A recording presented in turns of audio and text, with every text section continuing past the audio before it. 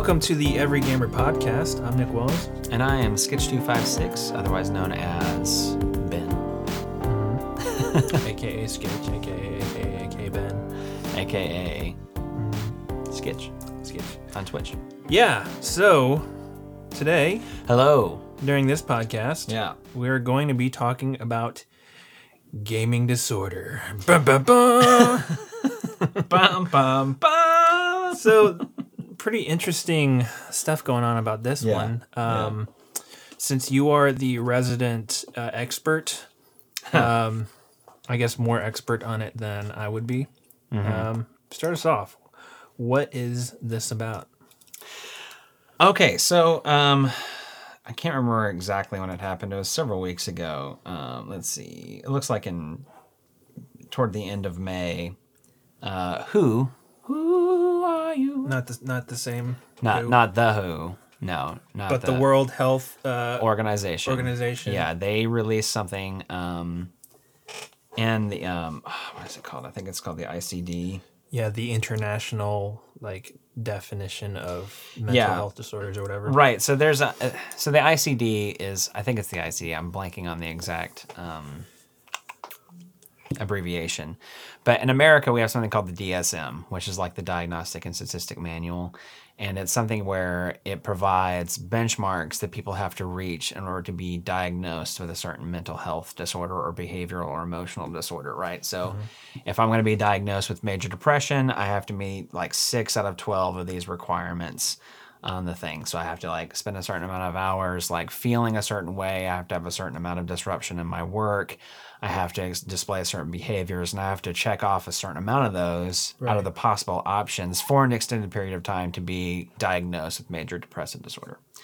And if you're outside of the industry, you might think, well, that sounds like a lot of hoops to jump through. Why is it so complicated? And part of that's because you don't want to misdiagnose people. And official diagnoses are made by experts, like panels of experts. And when you're officially diagnosed with something through the DSM, depending on what it is, you can get treatment taken care of by insurance companies. So an insurance company is not going to prescribe medication or not going to pay for medication or for treatment for I feel blue, I feel sad. International Classification of Diseases is ICD, right? So the DSM is like the American version. ICD it's international, right? And that includes not just mental and emotional or behavioral health. That also includes things like physical diseases. Sure. Kind of thing. So WHO, the World Health Organization, they're working with the ICD. They created something called gaming disorder. And it's essentially a way to classify and diagnose a gaming addiction, right? So that's basically what's happening. It's created a lot of, it's been a topic of some controversy in the gaming community since it came out. Right. And so we're going to talk about it today. So starting off, what is the definition of gaming disorder? What classifies a gaming disorder? So I'm looking at John Jiao, MD, on Twitter, and he says, an official diagnosis of video game addiction cannot be made without 12 continuous months of behavior that is sufficiently severe enough to significantly impair a person's personal, family, social, occupational functioning. So what he's clarifying is that, and I think he's doing a really good job of it, is that video game, game disorder is not about the number of hours you play. Right. It's not, I play 12 hours, so I'm addicted, or I play 4 hours, so I'm addicted. It's saying, if you're playing a certain amount for 12 months straight, that is negatively influencing your personal relationships, whether that be your family, your friends, romantic relationships, your work, whatever your work is, if you're working at if your career or your college education, whatever, those kind of things.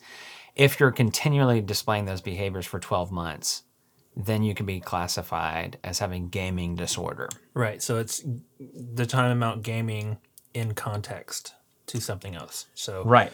So not just gaming this amount of time, but is it affecting other aspects of your life? Like, are you shirking your work responsibilities? Are you eating? Are you taking care of yourself? Are you having social interactions outside of the gaming? Yeah, exactly. So one thing he says, you're not an alcoholic if you have a glass of wine every night. Right. You're not a gambling addict if you go to Vegas every year. That's not a problem. You're drinking a beer right now. Why are you drinking the beer? Tastes good. Wanted to drink one. Tastes good, wanted to drink one. Does it help you relax in any way? Sometimes. That's the reason why I bring it up is because there's something in behavioral and psychological sciences where you can have this idea of a sedative script versus an addictive script. Right. Okay. So this is another way that I would like to tease apart this idea of I game because it's fun or I game because I'm addicted. Right. So like you said, it can't be divorced from the context of what else is happening. Am I gaming so much that I've lost my job and my wife is going to leave me and I'm, whatever else. I haven't seen my family in weeks and I can't stop even though I've tried to. Right. So a sedative is something that you do because it makes you feel good, right? So if you're stressed from work and you come home and you have a beer because it helps you relax, take the edge off, whatever, that doesn't mean you're addicted. Right. Right. If I come home if I come home from a busy day at work and I fire up my Xbox and I play for a few hours and it helps me relax, that's not an addiction. Right. Right. I think some people could think it was because you're using that to kind of take the edge off. Right. But the idea is that people use lots of different types of sedatives to help themselves relax. Right. Sure, And it can be food. It can be exercise. It could be TV. It could be playing video games. It could be sex. It could be lots of different things that people do to help themselves relax. Yeah. So a sedative is what they would say is conditional, which means that it's conditional on the context that you're in, right? Am I stressed out? Maybe I have some chocolate, right? The difference between a sedative script, and I say a script meaning like a behavioral script, I do this thing almost like it's scripted in life, is that an addictive script is unconditional. So that means, am I stressed out? I have chocolate. Am I feeling good? I have chocolate. Right? Another condition could be, I'm really bored. I'll play some games. Right? It could be an addictive script would say, it doesn't matter if I'm bored. I could be totally engaged in something else, and I'd rather be playing games. Right? So another aspect of it is that sedative scripts versus addictive script is that a sedative script doesn't produce awareness that you're not doing the thing. Like whatever the addictive thing is. Addictions produce awareness that you're not doing the thing. So let's say you're addicted to drinking. Which I'm not, just to be clear. He is. This is an intervention. No, he's not. But let's say he was. We're doing this podcast right now. It's pretty fun to do the podcast, right? Yeah. If you're doing the podcast and you're thinking having a beer afterwards would be nice, that's great. That's fine. But if you're doing the podcast and you're going, I'm not drinking right now. I'm aware that I'm not drinking right now. Anytime you're not doing it, you're aware that you're not doing it. Sure. And that awareness produces a certain amount of distress inside you. And tension, fear, anxiety. I'm not doing the thing, right? So if it's video game addiction, maybe I'm hanging out with friends. Maybe I was drinking. Maybe whatever I'm doing, and the whole time I'm going, I'm not playing games right now. It sounds kind of similar to like OCD tendencies. It overwhelms your entire being that you're not doing this particular tick or this particular thing. It's an intrusive thought, and it creates anxiety because you're not doing it. You're not doing the thing. Right. I agree that as far as that connection goes, that makes a lot of sense. Yeah. It takes over your mind in some ways, and so it produces what they call awareness, which is I'm aware that I'm not doing the addictive thing, and it's stressing me out. Another thing that is noted in addictive scripts is that they're self-fulfilling prophecies. So let's say it's drinking. I'm aware that I'm not drinking. It's stressing me out that I'm not drinking, and I bet if I could just have a drink, I would feel better. Reinforcing. Right, and so then you're stressed. You finally get a drink, and what does it do? You feel better. Yeah. So like you said, it's like a positive feedback loop. It reinforces itself by producing this thing, right? So I would go further to say that like if you have an addiction, like if you have a sedative thing, you can do a lot of different things that are sedatives. Yeah. So like for instance, I like chocolate. I could eat chocolate. I could play basketball. I could play video games. I could have a nice conversation with my wife on a walk. I could eat some nice food. I could do a lot of different things that help me feel better and help me de-stress. Right. If I go to one of those things unconditionally and not having it produces awareness that I don't have it, and that awareness produces distress, and then I have the thing and it makes me feel better, and I do that whether I'm stressed or happy or bored or engaged, then that's where you're starting to look at something this thing is my life. Right. This thing is taking over my life. And that's where a gaming disorder would be classified because you're looking at a solid year of your work, your social life, your family life, all things besides gaming are at a loss. You're taking a loss in every other aspect of your life so that you can game Right. at unhealthy amounts. Right. And that unhealthy amount is totally contextual. Right. Because it could be 4 hours a week. It could be 12 hours a day. Right. And this is why I think actually this classification in the diagnosis is really is actually really good. Sure. The diagnosis is very flexible. Right. You know, and it's a long period of time. It's not saying over the past week did you play 12 hours a day. Right. So like every 3 months for a weekend, I'll play 12 hours a day. Yeah, and that's fine. And especially if like, hey, your family's doing well and your work is going well. All those things are fine. You could play 12 hours a day every weekend for a whole year and no problem. Right. But if I'm playing 4 hours a day on the weekends and it's causing tons of problems with my family, if I'm neglecting my physical health, if I'm not doing my work, if I like all those things are failing so that I can do video games a certain period of time, then that's where the problems come in. Gotcha. So that's kind of the idea here. Yeah. Okay, so do you think so what's the difference between using the term disorder and addiction? Is it the same term? Why use one over the other?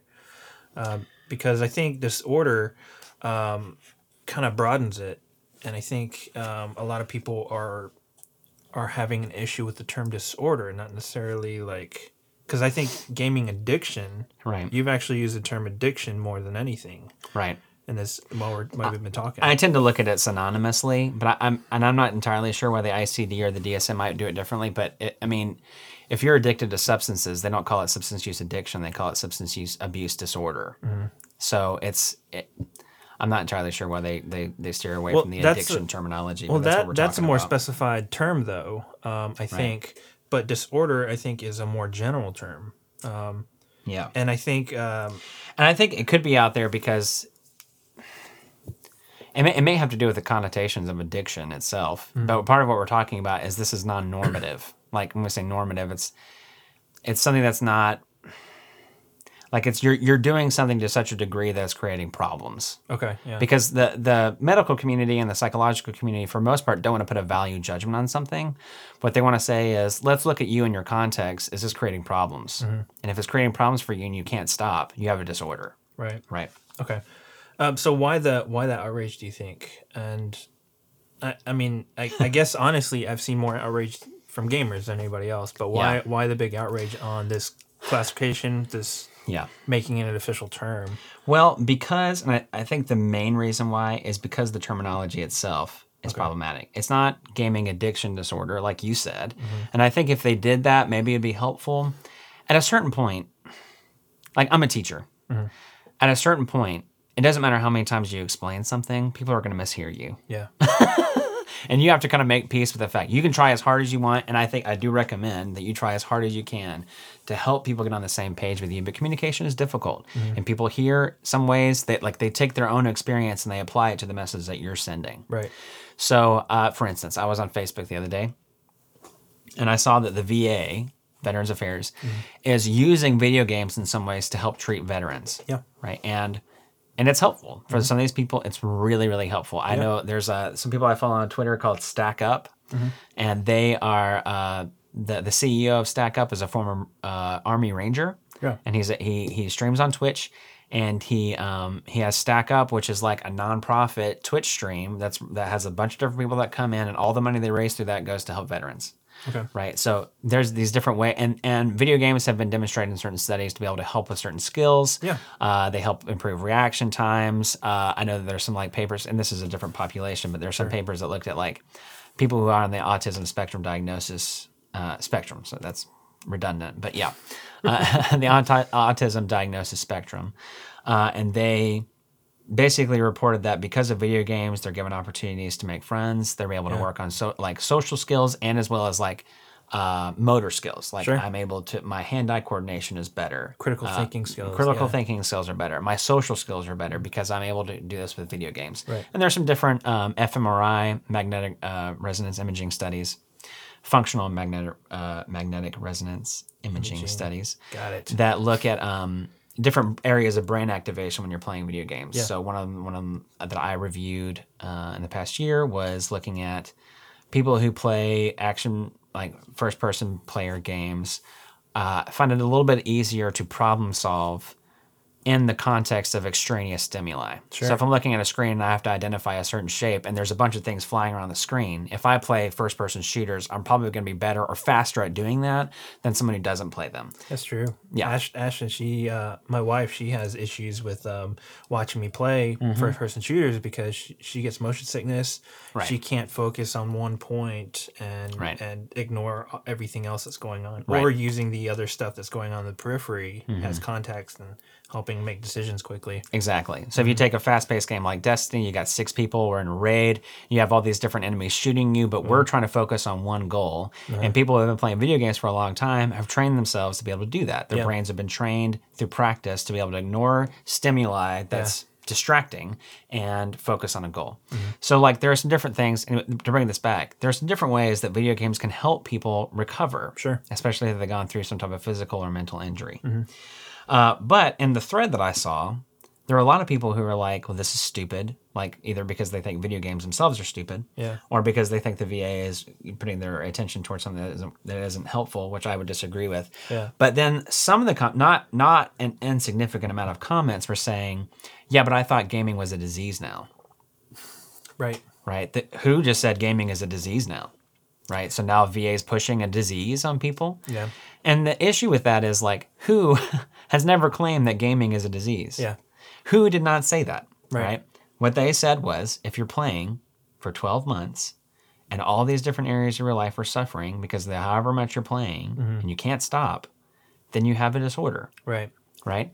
But the problem is that it sounds like gaming itself is a disorder. That was my first reaction when I heard gaming disorder. It sounds like that gaming is a disorder, right? Instead of saying like gaming addiction disorder, because the addiction to gaming would be the disorder. So now that's why I'm gaming abuse disorder. Yeah, like that's why I'm wondering why they didn't go with a different name, because the name itself is I mean, the first thing they hear is going to be the name, not the definition. I agree. Yeah, and I don't know why. Like there were people who were standing up saying like it's too soon to do this, and we can talk more about that for sure. Like when we get into like the problems with this diagnosis in and of itself. Yeah. One of them is that the name itself has this connotation that gaming itself is a problem, and that's not true. Right. You know, like one example I saw was like if you're a person dealing with major depressive disorder and you spend 10 hours a day in bed, are you addicted to your bed? Right. Like, no, like you don't call that bed addiction, right? Or bed disorder. Like, and so it's tricky. I don't know why they didn't go with it, because maybe they felt like it wasn't necessary. And I don't know how many gamers are in psychology, you know what I'm saying, or like the health fields. And part of that's because our society has had a stigma on games for a long time. Right. You know, people I know and that love me, they still look at games as something kids do. Yep. Like that's, and if you're an adult, if you're a 33-year-old man and you're still playing games, I am. Yeah, most of people that are mid to late 30s and up that I tell that I'm doing a gaming podcast about video games, you can tell that I have to explain what it actually is and what we're actually talking about, and there's still this negative connotation for children taboo that video games are, you know, things to be put away as soon as you become an adult or whatever. Yeah. Air quotes. It's not, no one can see that. Yeah. We don't have any like adulthood ceremonies really in America anymore, but apparently the one they want to do is like circumcise games out of your life. Light candles and then you burn all your games. Now you are a man. Go get a job and raise a family. And that's true. And I've said this on the podcast before. What is inherently mature about watching 22 guys run down a field with a ball? Nothing. Yeah. But our society has gotten rid of the stigma that watching football and celebrating football and spending thousands of dollars on football and going and getting up at ungodly hours in the morning to go tailgate a game for 12 or 14 hours in a day and spend however much money, like that's totally normal. That's part of adult life. We have no problem with that. Right. But I've had this conversation often, and this is a generalization, but women, Like there are plenty of women who are gamers that love games that no need to explain this. But I've had conversations with women who are like, why would you waste your money on a game? Right. And I would say, you've probably spent 4 or 5 times as much on clothes this year as I spent on video games. And I've gotten like much more use out of the limited amount of money I spent than you did on clothing. And that's, like I said, that's a very specific subset of women. Sure. There are plenty of women gamers, and there are plenty of women who have no problem with games. Mm-hmm. But I've had those conversations personally with people where it's like, I'm trying to help you understand there's nothing wrong with this hobby. Mm-hmm. There's nothing that says it should be only children. Right. Right. You know, it's not like I'm a brony. Those people are weird. We're going to have to cut this out. yeah. Sorry. Half of our listeners are bronies. Our brony population, what is it, demographic is really going to hate us. No, I'm just saying it's socially constructed. Yeah, right. Is this idea that video games are for children or that it's weird for adults to play them. Mm-hmm. And that means that it's not set in stone. It's not objective. It's not a rule that everyone has to follow, and it will change over time. It is changing over time. Yeah. So the problem with the name is that it doesn't really help in that fight. Right. Yeah. Gotcha. No. Okay, so I guess what are the benefits of making this an actual diagnosis, gaming disorder diagnosis? So I think one of the things that will be really a benefit to this are that once there's an official diagnosis, like more recognition to a problem creates the opportunity to really address it. Okay. So I guarantee there are people out there who are addicted to video games. Sure. Yeah. I've been addicted to video games at different times in my life. Mm-hmm. I'm also kind of a big proponent that everyone's addicted to something. Most times in your life. Yeah. And it's something to be managing and working on. So the reason why I bring that up is to say, we talk about addiction in like hushed tones. Yeah. And I think addiction is something that can take a lot of different forms. Mm-hmm. It can be an actual drug. It can be a chemical. It can be a process, like a thing you do. It can look a lot of different ways. Yeah. And a good thing about it is that, like, for a long time, people dealt with anxiety and depression and were told to get over it. Mm-hmm. Or were told that they were just making up the problem in their own head or something like that. So once we understood it and we were able to put a name on it, we're able to really study it. So that's one thing that would be helpful. Like, I think we can, with the addiction diagnosis, we can fund more research that goes to actually study what's going on. Mm-hmm.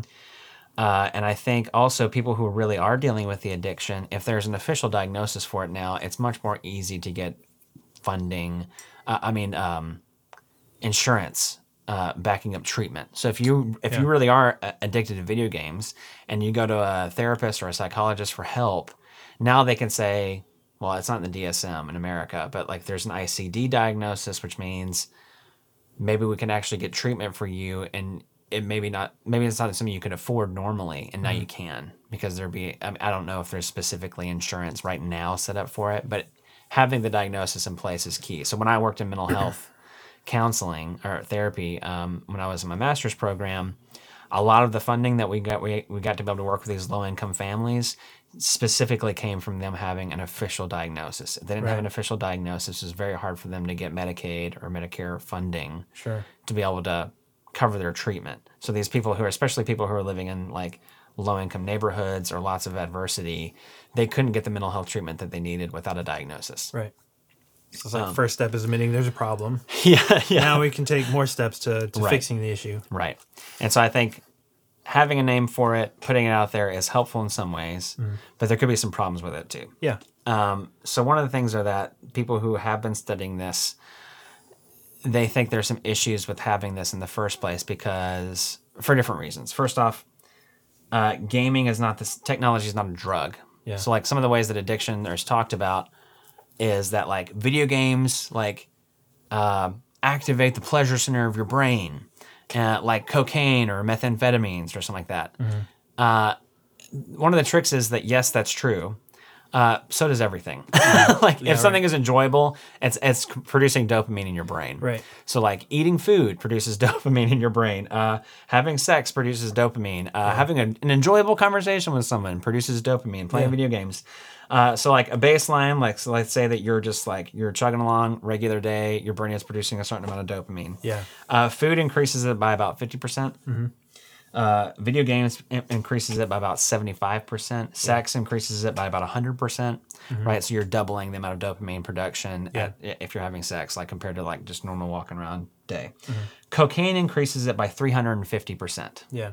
Right? So compare video games, difference. 75% increase to 350% increase. And an amphetamine increases it by 900%. Right. So it's not the same thing as like cocaine or methamphetamine or something like that. That is triggering the dopamine production centers of your brain in a really heavy way. So there's not the same like chemical hook experience with video games as something like that. It's not the same thing. We're not talking about games creating a chemical imbalance in your brain. It's more of like you're latching onto it in a way that's creating a feedback loop.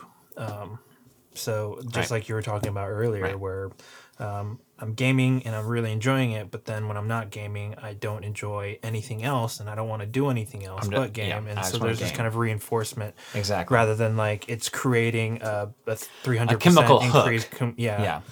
Which is the same thing with like food or sex or anything like that. Right. Yeah. Right. And this is where I think it's important to talk about some ideas about where addiction comes from in the first place. Okay. Excuse me. So I think there is some truth to the chemical hook thing, right? Because if your brain, if you somehow get injected with an amphetamine and your brain produces 900% more dopamine, your life could be pretty great, and you've probably never felt that good. And your brain, there are certain aspects of your body that say, I want that again. Sure. Right? And depending on the drug, the chemical hook could be stronger. But the idea that we have chemical hooks that produce addiction is from research that is, I want to say, around 100 years old. I can't remember the exact name of the scientist. But he would take a rat and he put him in a cage. And he would give the rat regular water, and he'd give the rat water that had cocaine or heroin in it. Sure. All the time, every single rat, they would choose the cocaine or heroin water to the point where they would overdose and die, right? So that sucks. The rats would die. And that's kind of this idea of like, if you're in a cage and you have access to drugs, you'll choose drugs. Yeah. Right. Someone else came along, I think probably 50, 60, 70 years later. So I think this is in the 70s or 80s. I can't remember exactly when it was. And they said, that's interesting, but what if we change the cage? Right? So let's take the rat and we'll put him in a cage with tons of food, tunnels that they can run around in, wheels they can run around in, lots of other rats so they can have social connection, they can have sex, they can do lots of things that rats do, and they have tons of other rats with them. And most of those rats never chose the cocaine water or the heroin water. They chose the regular water. And they certainly didn't choose the cocaine water in like repetitive, ignoring every other thing ways. And they didn't overdose on it, right? So the idea there was it's not about what's in the water, it's about what the cage is like. Everything else is going on. Exactly. So a lot of people, so there's just an example. A movie came out from Amazon, through Amazon called Beautiful Boy. It's got Steve Carell and I'm blanking on his name right now. This kid, he's like a teenager. He's a crazy good actor. I can't remember his name at the moment. But anyway, they're portraying the story of Nick and David Sheff. Nick was like the father and David was his son, and his son got hooked on amphetamines. Right? He was using drugs and alcohol from a young age, but then he got hooked on meth, and it really took over his life for a long time. He had a pretty good life, right? From the outside, you could tell he's got a loving family, he's got a supportive father. His father stuck with him throughout all of his addiction, loved him, kept on trying to help him as best as he could. He didn't fund his addiction or things like that, but he was there. He didn't disconnect from his son. And it come to find out that David had undiagnosed bipolar, right? So all his life, he's dealing with periods of depression followed by periods of like mania, which I think can be similar to anxiety in some ways. And he didn't know how to manage that. And so he took drugs, right? And those drugs made him feel better. Gotcha. Right. So if you look at it in the context of his cage, he had some really nice things, but he also had some really unpleasant chemical experiences happening in his body that he didn't know how to manage or discuss. And so he used drugs to help himself feel better. Now, if you look at that in the context of a cage of everybody, Most people don't choose addictive processes if they feel like they have great relationships with their family, if they feel like they have really satisfying work, if they feel like they have opportunities to be able to satisfy themselves in multitudes of ways, which is like the sedation effect we talked about earlier. Right. So I could choose exercise, I could choose chocolate, I could choose a beer, I could choose video games, I could choose talking with my wife, I could choose a lot of different things. Yeah. Because those things are nice and good. Or if I don't know how to manage the stress in my life, I may choose something else that manages it for me. So that chemical dependence is a reaction to negative circumstance. In a lot of ways, yeah. So a lot of people choose addictive substances or processes because it produces positive feelings, or it reduces the impact of negative feelings that they don't know how to manage in other ways. Gotcha. So a lot of what we would say here is that one of the debunking of a myth of video game addiction is that some of these scholars are saying we've labeled gaming disorder, and the problem is not gaming. It's that these people are dealing with some other type of mental health difficulty. Sure. Maybe they have major depression. Maybe they have anxiety. Maybe they have something else going on, and they're choosing to manage it through video games. Right. So the problem with this disorder diagnosis is that you might start treating game disorder, but you're not treating the root cause of the problem. Right. You're treating a symptom of the real thing. Exactly. So like instead of like if you come in for treatment and you're addicted to drugs, like one person might just treat the addiction to drugs. Right. But that's not changing the cage. The cage may still suck. And if the cage still sucks, it's going to be way harder to stop using drugs. Right. So an example of this would be, I think it was Portugal. No, not Portugal. It was a European country. I think it was, I'm blanking on it right now. I'm sorry. It's a European country. They used lots of punitive, like punishments for people who are using drugs, right? Tons of people are using drugs in their country. It was a huge problem. And one of the things they did was they hired a panel of experts to really study the problem and to try and come up with a solution. And so after some study and research, these people came back and said, okay, we need to completely change the way we handle this, right? And so one of the things that they did was say, we need to take all the funding that we have for penalizing drug use, and we need to funnel all of that money into helping people who are addicts find a reason to get out of bed in the morning. Right. So and so one thing they did was they legalized all drugs. Every drug they legalized. Yeah. And then they took all this money and they used it to do things like incentivize jobs for people who were dealing with addiction. So one thing they said was like, if you'll hire this person, like when they're ready, like not just taking a guy right off the street and then putting him in a job, right, but like getting them some treatment, and then when they were at a good place, say, if you'll hire this person, we'll pay his salary for half a year. Right. Or we'll pay half his salary for a full year, something like that. So it's financially incentivizing to companies, and it helps these people get a job. So it's something that they can use to help improve their cage. Right. And so the idea like I can't remember how many years it's been since they did that, but I think it was like 10 years or something like that when they kind of looked at the numbers again. Drug abuse was down by 50%. Wow. Yeah. Right. And so this idea comes in, if you're just treating the symptom and you're not addressing the underlying problem, then the symptom's probably going to come back. Right. It may not look the same. Maybe you get rid of gaming disorder, but you start drinking, or I don't know, like it could be a lot of different things. Right. To manage the problem. And if you're not managing the real problem, the source of the problem, then you can't deal with the thing that's coming up on the surface. That's really interesting. That kind of brings about, like, I knew support groups were a good idea, but I never understood why. But it kind of, it goes back to that where it's like, you're creating this bonding positive experience, and people look forward to that. Oh, this person's gone through what I've gone through. You're creating companionship, friendships there. Yep. And that's another positive experience for them to latch onto rather than going back to the addiction. Yeah. So, I mean, you're hitting the nail on the head. Like there's a TED Talk where some of this information I've got from, I can't remember exactly what it is, but at the end of the video, he says the opposite of addiction is not sobriety. The opposite of addiction is connection. Right. And so if you're able to improve the lives of people who are dealing with addiction, and I did this in therapy with some people, like they came in, they had some kind of addiction, and I barely talked about that. Yeah, right. I would talk about the fact that they couldn't manage conflict or stress with other people, and then my challenge to them would be doing that. And once they started dealing with that, what do you know? They're not using their addictive process as much. Right. You know, and it doesn't work. It's not like one size fits all. Like there's lots of different ways to treat people. But one thing I think is certain, or one thing I think is sure across the board, or generally true enough, is to say that if you only focus on the addictive symptom that's coming out, and you try and treat that, you're dealing with the tip of the iceberg. That's true. There's the more positives that are going on in your life, the less you would want to jeopardize that. Yeah. But also the more it reinforces latching onto those other positive things rather than the addiction. Right. So you get to this point to where you feel supported by your family, by your friends. You're having good social interactions.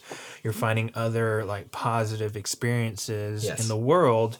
Like there's no point in going back to that addiction, which is pretty interesting. Yeah. Yeah, it is for sure.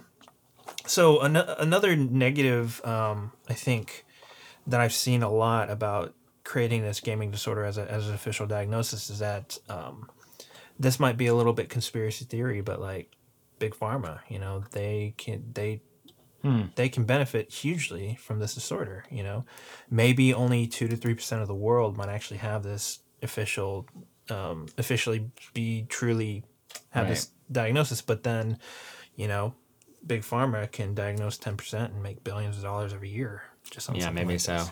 So like, I really don't know enough about that to know, and I don't know a whole lot about medication used to treat addictive behaviors or processes or things like that. Most of what I know about treatment comes from other behaviors or processes, or like you said, support groups where you can develop connections and things like that.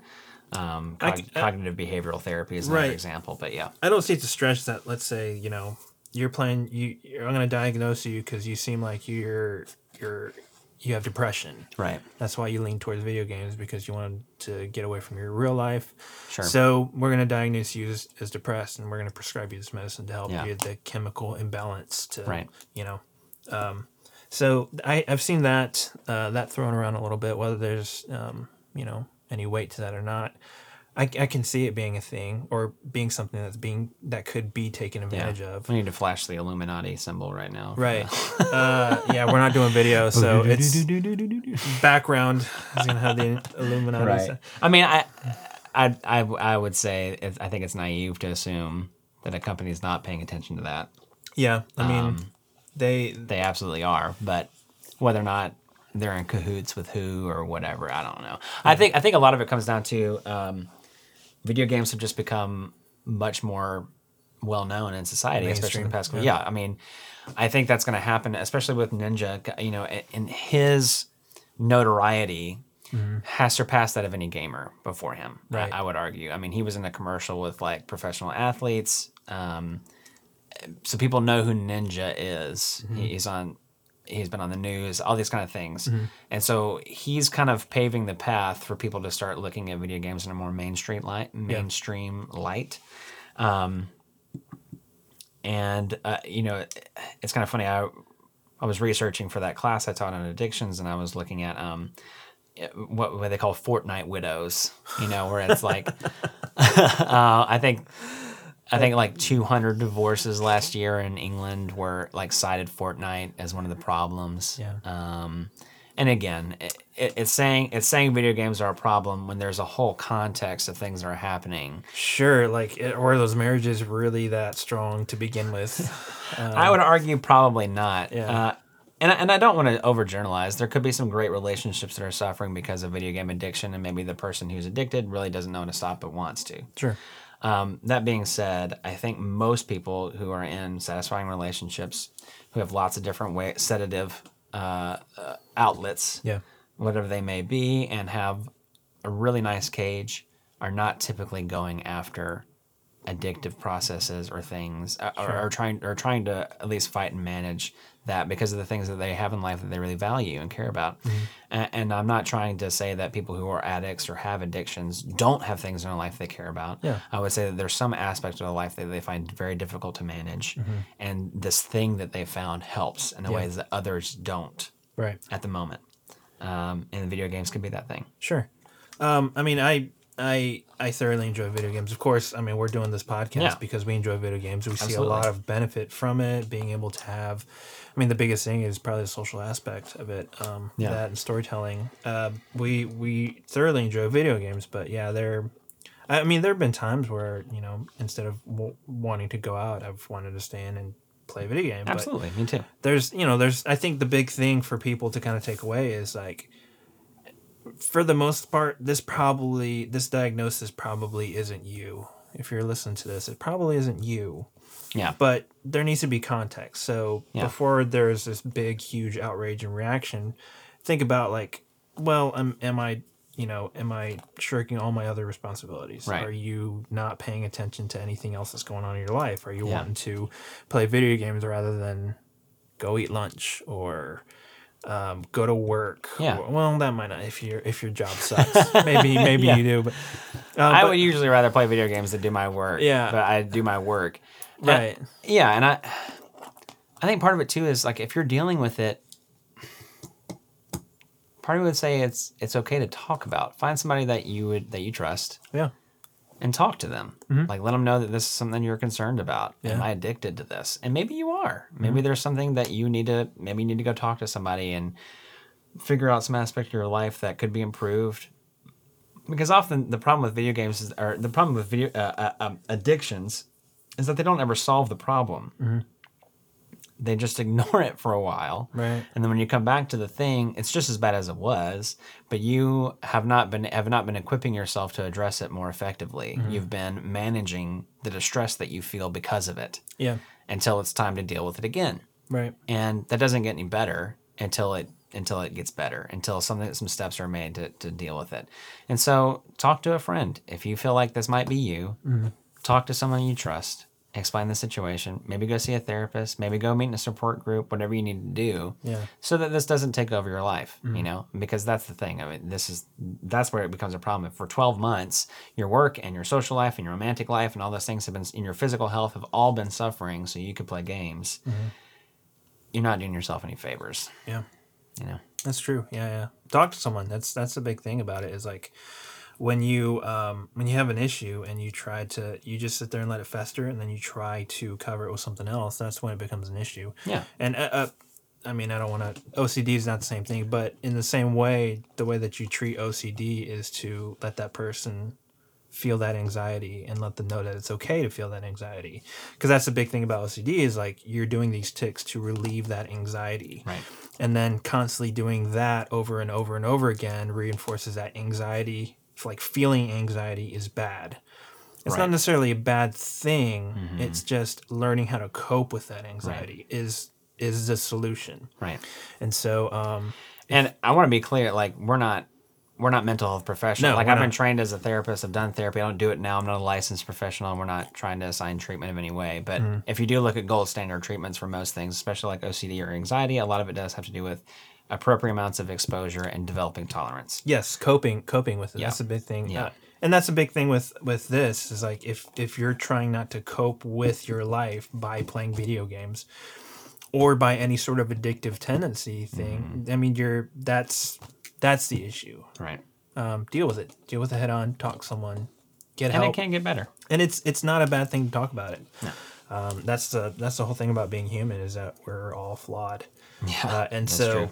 So talk to someone. If you got anything else that you want to? Yeah, actually, I wanted to talk about it because one of the problems with this is that it's brought gaming into a negative light, which I don't think the media needed any help with that. If we're not hearing about how video games are an addiction, we're hearing about how video games make people violent, or like if you're a gamer, you live in your mom's basement, you have no girlfriend or whatever. It's like, okay. There are lots of different kinds of gamers, so lots of people dealing with different things. But one thing I really wanted to highlight is this push for gaming does good. Right. So recently, there was something called the Guardian Con charity stream marathon. And what that was 7 days straight, 24 hours a day, 6 streamers every day taking 4-hour blocks. They don't have gaming disorder. I would argue that they don't. Some of them might, but I don't know. Potentially, yeah. Okay. But they also do it for their job, so it's not really negatively influencing their life. Right? These are people who are full-time streamers, right? Yeah. And what they did was they took 4 hours out of a day for 7 days, and they raised money for St. Jude Children's Research Hospital. Mm-hmm. And if you're not familiar with St. Jude, it's an incredible research hospital that works with children who have been diagnosed with cancer. Mm-hmm. They work with a certain number every year, and they their families never receive a bill for anything. They take care of transportation. They take care of groceries. They take care of housing. They help the kids keep up with their education. They treat them completely for free. It costs $32 a second to run this place. $2.8 million a day to run this place because of the work that they're doing and because the families they work with never receive a single bill for what they're doing, right? They also publish all their research for free. So if they have this research on stuff that's helping save kids' lives or helping cure a disease, they just put it out there so that other people can use it. It's not behind a paywall. Anyway, it's incredible, right? Yeah. So Guardian Con, they chose this charity years ago as something that they want to raise money for. And it ended recently, and they raised, so far this year, they've raised $3.7 million. Yeah. A bunch of nerd gamers who are all apparently living in their mom's basements and are terribly violent, right? If you listen to the media, that's the picture you're getting. Yeah. These people have no social skills. They're turning our kids are addicts now, or blah blah blah. And that may be that is happening in some situations, but there are tons of people who are using gaming as a vehicle to do good. Yeah. And it's really incredible. And so I would highly encourage you to check out St. Jude. I would highly encourage you to check out Guardian Con. Yeah. There's other things like Awesome Games Done Quick that have been raising money for charity for years. Child's Play. Child Play, Extra Life. Mm-hmm. I talked about that Stack Up stream or charity that works with veterans. Yeah. Like, there's lots of really incredible work being done through video games as a medium. Yeah. And like stuff that you could argue is like pretty objectively good. Like helping cure kids from cancer, running the research hospital for a day. It's incredible. Yeah. Like, and the work that they're doing is amazing. And so gaming can do good. Gamers do good on the regular. So if you see something in the news, just remember that don't take anything without context. Yeah. Do the research, look it up. Yeah. That's the first thing when you hear, that was a big thing. Gaming disorder was the title for a lot of articles and a lot of YouTube videos and stuff like that. Yeah. And it's just a way to reel you in, but you need to look at the context, do the research, figure out what it actually means. It's not a bad thing inherently, but absolutely find out what it's about. Same thing with anything you hear about gaming, like it can be very, very good for, you're doing research on adolescents, like video games affecting adolescents. And the first thing is, like, you want to think, and what you hear in the media is that it's melting kids' brains and it's, it's causing kids to have low social skills and all that kind of stuff. But like, do the research. If you see something like that, check it out. Yeah. Read that article and then go read 10 other articles about it and find out for yourself what it actually means. Right. And then listen to this podcast too, because, we have very truthful thoughts about it too. We try to be as honest as possible. Yeah, but that's the thing. Do you? And if you could see us, we have trustworthy faces. Do your research. I mean, everything that we've talked about in this podcast, like, research it. Like, I mean, look it up and fact check us, because we're trying to do research. We're just too. regular dudes. Yeah, we're trying to just talk about our opinions about it, and we could be wrong too, but that's the thing. Like, do your research, find out more about it before going on Twitter and having a Twitter rant. Yeah. Because we can only benefit for us all just learning more about stuff like this. And, I agree. And other parts of video games. So. Right. So let us know. What do you think about the WHO decision, the ICD decision to create gaming disorder? Do you see it as a good thing, as a bad thing? What are some potential problems or benefits you might see there? Yeah. How is it affecting you? Like, did you have the same experience Nick did, where he heard it and he thought, well, that kind of sucks. Like, they're just saying gaming is a disorder. You know. Let us know. Where can they find us on Twitter? We're at the EG Podcast. Same thing on Instagram, but Twitter's probably where we're going to be. And you can tweet at me at Nick J. Wells. And you can tweet at me at Skitch256. I'm also on twitch.tv/Skitch256. Yeah, talk to us. Yep. Comment and let us know what you're thinking, and we'll have a conversation about it. Yeah, y'all take care. All right, bye.